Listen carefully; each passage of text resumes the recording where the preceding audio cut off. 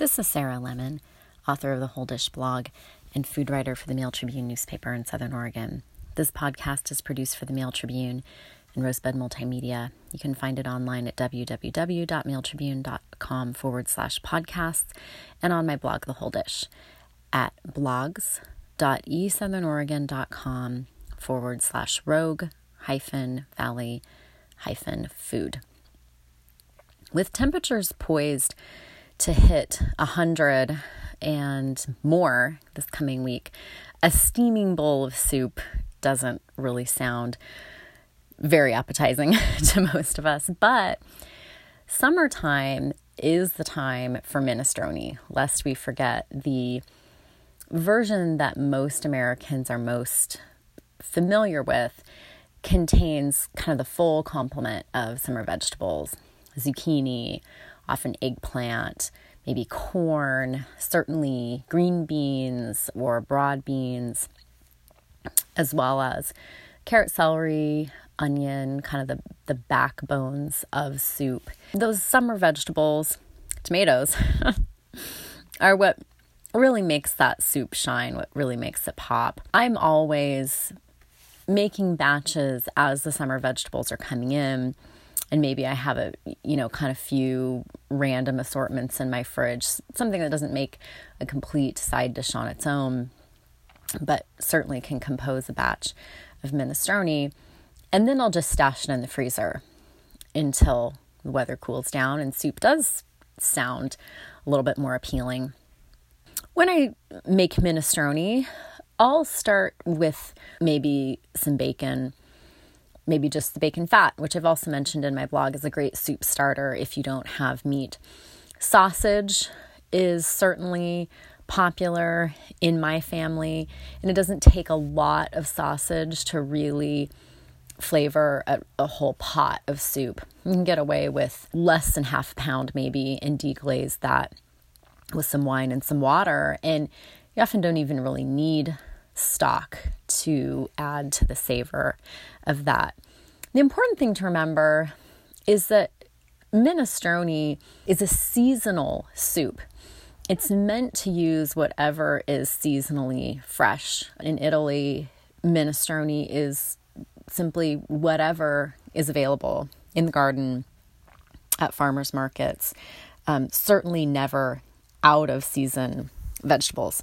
This is very, very versatile.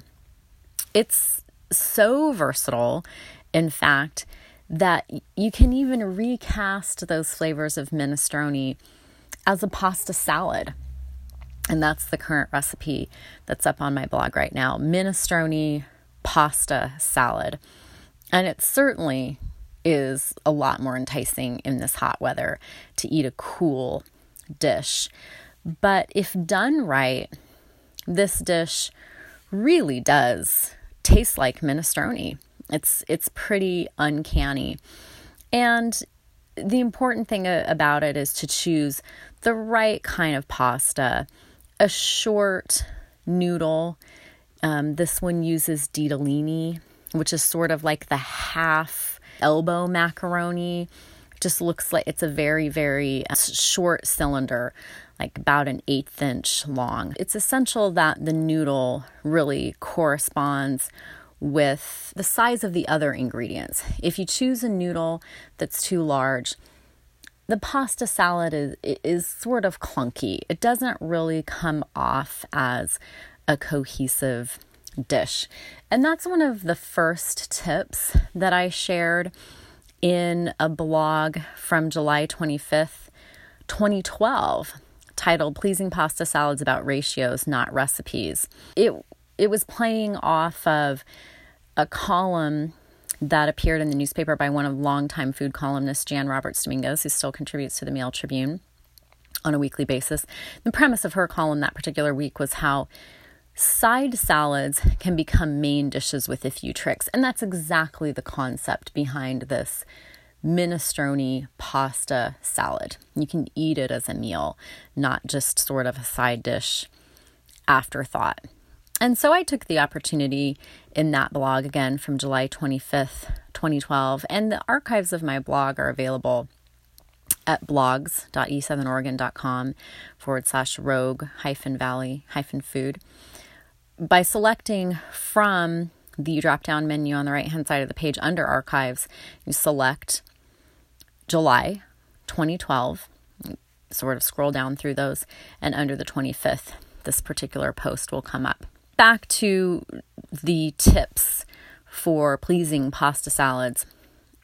Choose a subtle pasta shape. Again, we just mentioned ditalini. Orzo is another good choice, and that's the rice-shaped pasta. Orecchiette, which means little ears in Italian, which are sort of ovals, little indentation in them. Those smaller shapes are just a little bit more sophisticated, again, more cohesive. And really what they do is they provide just a nice backdrop, a supporting role to other fresh, colorful ingredients, and they don't take as much dressing. Often pasta salads can come off as dry, pasta sort of mealy. If it's a really large bite of pasta like penne, rotini, bow ties, they're all just sort of heavy. Think about the ratio when you're preparing a pasta salad without a recipe, which is certainly very doable. I'm going to share the recipe for minestrone pasta salad here shortly, but you don't need a recipe to put together a pasta salad if you think about it the right way. When you are planning this as a main dish, you want to allow 1 cup total of the composed salad as a serving. If it's a side salad or if there's more than one salad in the spread, most people are going to take about a half cup or less. Within that cup, as the serving, about 50% of the salad should be the pasta. The rest should be vegetables and other ingredients. And again, we already mentioned keeping the ingredients all about the same size. So slice and dice your vegetables carefully, conscientiously. And this doesn't just make for the best aesthetic, it's the nicest texture on the palate, really, and certainly to my palate. I like to keep some sort of high-end specialty ingredients on hand to bring pasta salads together sort of last minute. And some of those ingredients are oil-packed sun-dried tomatoes, the ones in the jar of usually olive oil, jarred roasted red bell peppers. I think just have a nicer, sweeter flavor, really, really tender texture than dicing up a raw red bell pepper, which I don't care for. And again, these are something that are pantry stable. Once you've opened the jar, put them in the fridge. I like brined pitted olives, namely Kalamatas. Sliced or chopped pickled chilies like jalapenos. I do these from my own garden at the end of the season. I'll just round up all the chilies that are still out there when we know that a frost is going to hit and just do big jar of pickled chilies. They don't all have to even be the same type. Just throw them all in together and they keep until fresh chilies are ready the next summer. I also like artichoke hearts packed in oil, but you can also use the canned ones that are water packed, or the frozen ones are really nice as a staple to keep on hand. Canned beans, of course, are great. Garbanzos and cannellini beans tend to lend themselves most readily to Italian style pasta salad. Certainly if you're looking at one with a little bit of a Latin kind of twist, you can look at pintos or black beans. And also high quality canned fish. I've mentioned before that I prefer to buy my fish from a fish market in Charleston on the South Coast. And they do the gamut of local fish, namely albacore, tuna, and coho and Chinook salmons. The albacore tuna can be purchased packed in olive oil, which I think is a really nice touch. Almost mimics authentic Italian tuna packed in olive oil. So I think those are great choices for pasta salads. Obviously, choose any or all of these, and it's going to be pretty one note without something that's fresh, because these are all items that are preserved. They'll keep in the pantry, once opened, keep in the refrigerator. So you always need to jazz things up with freshly grated citrus zest, fresh herbs, high quality vinegars and oils, maybe fine quality salt. Think outside the box a little bit with some spices, maybe toast spices if you have whole spices, you're going to do nuts, toast them to bring out the flavor.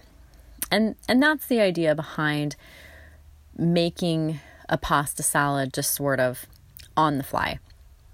Again, about 50% of the salad should be pasta, the rest vegetables and other ingredients. 50% pasta, 25% preserved ingredient, and 25% fresh vegetable, herbs, or both. On that post from July 25th, 2012, you'll find recipes for orzo and broccoli salad, orecchiette salad with grilled vegetables, which is really lovely in this weather as a main dish salad, and ditalini chopped salad, which is similar to the minestrone pasta salad, only it sort of calls to mind that classic chopped salad from an Italian restaurant. It has romaine lettuce, it has red onion, it has bell peppers, cucumber, cubed salami. So that's another one to look at. But let's get into the minestrone pasta salad recipe, because this is going to carry through the entire summer, and some of these ingredients can be interchangeable. I mentioned in my blog that before green beans come on, fava beans are ready, and they're sort of a natural substitute for green beans, and delicious, just absolutely delicious in Italian style dishes. Yellow crookneck or patty pan squash can be a good substitute for zucchini, particularly if you're getting kind of tired of zucchini as well, which tends to happen for me pretty early on in the season. And instead of carrots, which this recipe does call for carrots, year-round vegetable, but they are certainly coming on in summertime with everything else, maybe consider cauliflower. Kind of a, similar crunchy texture, but the orange cheddar variety is especially nice, and we happen to grow that variety in our garden, and I absolutely love it. So there's some ideas for substitutions. This pasta salad starts, as you would expect, by bringing a pot of salted water to boil. You're going to add to the pot, once it's boiled, salted, 8 ounces of dried ditalini pasta. That's a half pound. I actually had a hard time finding ditalini at Food for Less on the pasta aisle, and I realized it was stocked in the bulk section, in the bulk bins. So maybe if you don't see a particular pasta shape in your grocery store on the pasta aisle, check the bulk section as well. Cook the ditalini in the boiling salted water according to the package directions. You're going to want this, little shy of al dente. Probably you want a little bit more texture with pasta salad than you do with a bowl of hot pasta. Using a slotted spoon or strainer, transfer the pasta to a colander and put it in the sink. Rinse it with cold water to cool it immediately. This is an occasion when you do want to rinse pasta. Typically, if you're going to sauce a hot pasta dish with a hot sauce, you never want to rinse it because that starch helps the sauce to cling. But we're not using a pasta sauce in this case, of course. We're going to put a vinaigrette on this when it's all done. And we want it to be nice and cool. Return the pot of water to a boil. The idea is to conserve that water. Put it back on the boil because you're going to cook some of the vegetables, sort of blanch them in that boiling water. You should have diced up a red onion to measure about a half cup. Peel and dice a red onion to measure half cup. From one medium zucchini, should have about 4 ounces. Cut that into 1/4 inch cubes. And you need 4 ounces green beans. Trim the ends off, those little stem ends, and cut those into 1/4 inch pieces. Again, we're trying to keep all the vegetables about the same size. You should have 2 medium carrots, about 4 ounces total. Scrub those well. You can peel them if you want. If the peel isn't particularly rough, you can leave the peel on. And cut those into 1/4 inch cubes to measure about 3/4 cup. That's all your vegetable prep. Heat a tablespoon of olive oil in a medium nonstick saute pan or skillet over medium-high heat. Add the onion and cook for 2 minutes, stirring. You don't want to brown the onion, which starts to turn it bitter. You want it to be softened. And we're not really trying to caramelize it here, just trying to take some of that bite out of it, raw red onion. To the pan with the onion, add the zucchini pieces and cook for 3 minutes. The vegetables should still be firm to the bite, the zucchini in particular.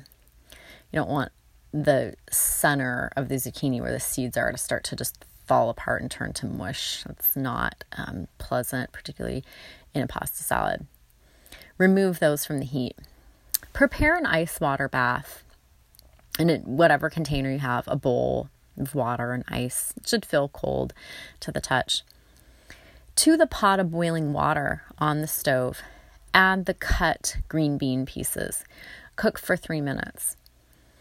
Add the carrots and cook for 3 minutes. Make sure these do not overcook. These should not be cooked any longer than 3 minutes for the carrots, total 6 minutes for the green beans. Immediately drain the vegetables, transferring them to the ice water bath. And this process is called shocking. It both stops the cooking process, preserving the texture at the moment that they were removed from the heat, and the color. It sets the color. It makes the vegetables more visually appealing. After 10 minutes in the ice water bath, drain the vegetables, lay them out on paper towels or on a clean dish towel to dry. In a large bowl, the bowl that you're going to mix up the pasta salad in, you're going to mix up the dressing. It's just easy to just mix it right there in the bowl. You don't have to get an extra measuring cup or dressing container dirty. Whisk 5 tablespoons olive oil with 2 tablespoons balsamic vinegar, 1 tablespoon red wine vinegar, a teaspoon of dried oregano that's been crushed. You can just sort of massage it between the palms of your hands, break it down and bring out the essential oils. A teaspoon of Dijon mustard, an 1/8 teaspoon sugar, and freshly ground black pepper to taste. Whisk that until it's emulsified.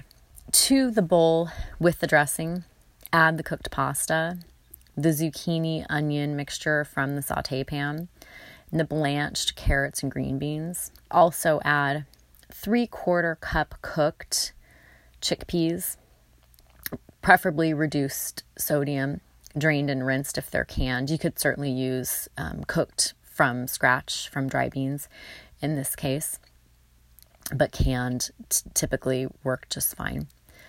3/4 cooked reduced sodium Great Northern beans is what this calls for. I like the cannellini beans. They're very, very similar. They're a white bean, just like Great Northern and navy beans. They just happen to be longer and not quite, a little narrower width-wise, not so plump, I guess. They just have kind of a little bit more elegant shape, and they tend to be a little bit creamier, but Great Northern and navy beans are perfectly fine. 2 ounces sliced hard Italian salami cut into 1/4 inch squares. Again, that 1/4 inch, we're trying to keep everything about the same size. And 3 tablespoons finely chopped fresh basil. Toss all that in the bowl with the vinaigrette, stirring well to incorporate it, distribute the ingredients evenly, as well as the dressing. Taste it and adjust the seasoning if needed with a little bit more salt, a little bit more pepper. A lot of the time what people read as needing more salt often is actually remedied with a little bit more acid. So maybe try a splash more vinegar before reaching for the salt shaker is a trick that I've incorporated more over the past few years in my cooking.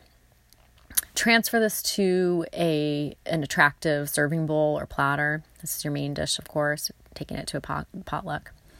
And garnish it with more chiffonade of fresh basil, and maybe some diced fresh garden or farmer's market tomato if you happen to have some of those already. There are already some early tomatoes that are coming on. Of course, as the summer goes on, this is going to be a dish that is just natural for tomato. It's nice to garnish this with the tomato on top, because if the tomato's mixed in, it will tend to get soggy as it absorbs the dressing, lose some of its color and appeal. So it is very nice as a garnish. Obviously, some nice big wedges of garden fresh tomato, if they are in abundance, also would be lovely. That is minestrone pasta salad, and you can find that recipe on my blog at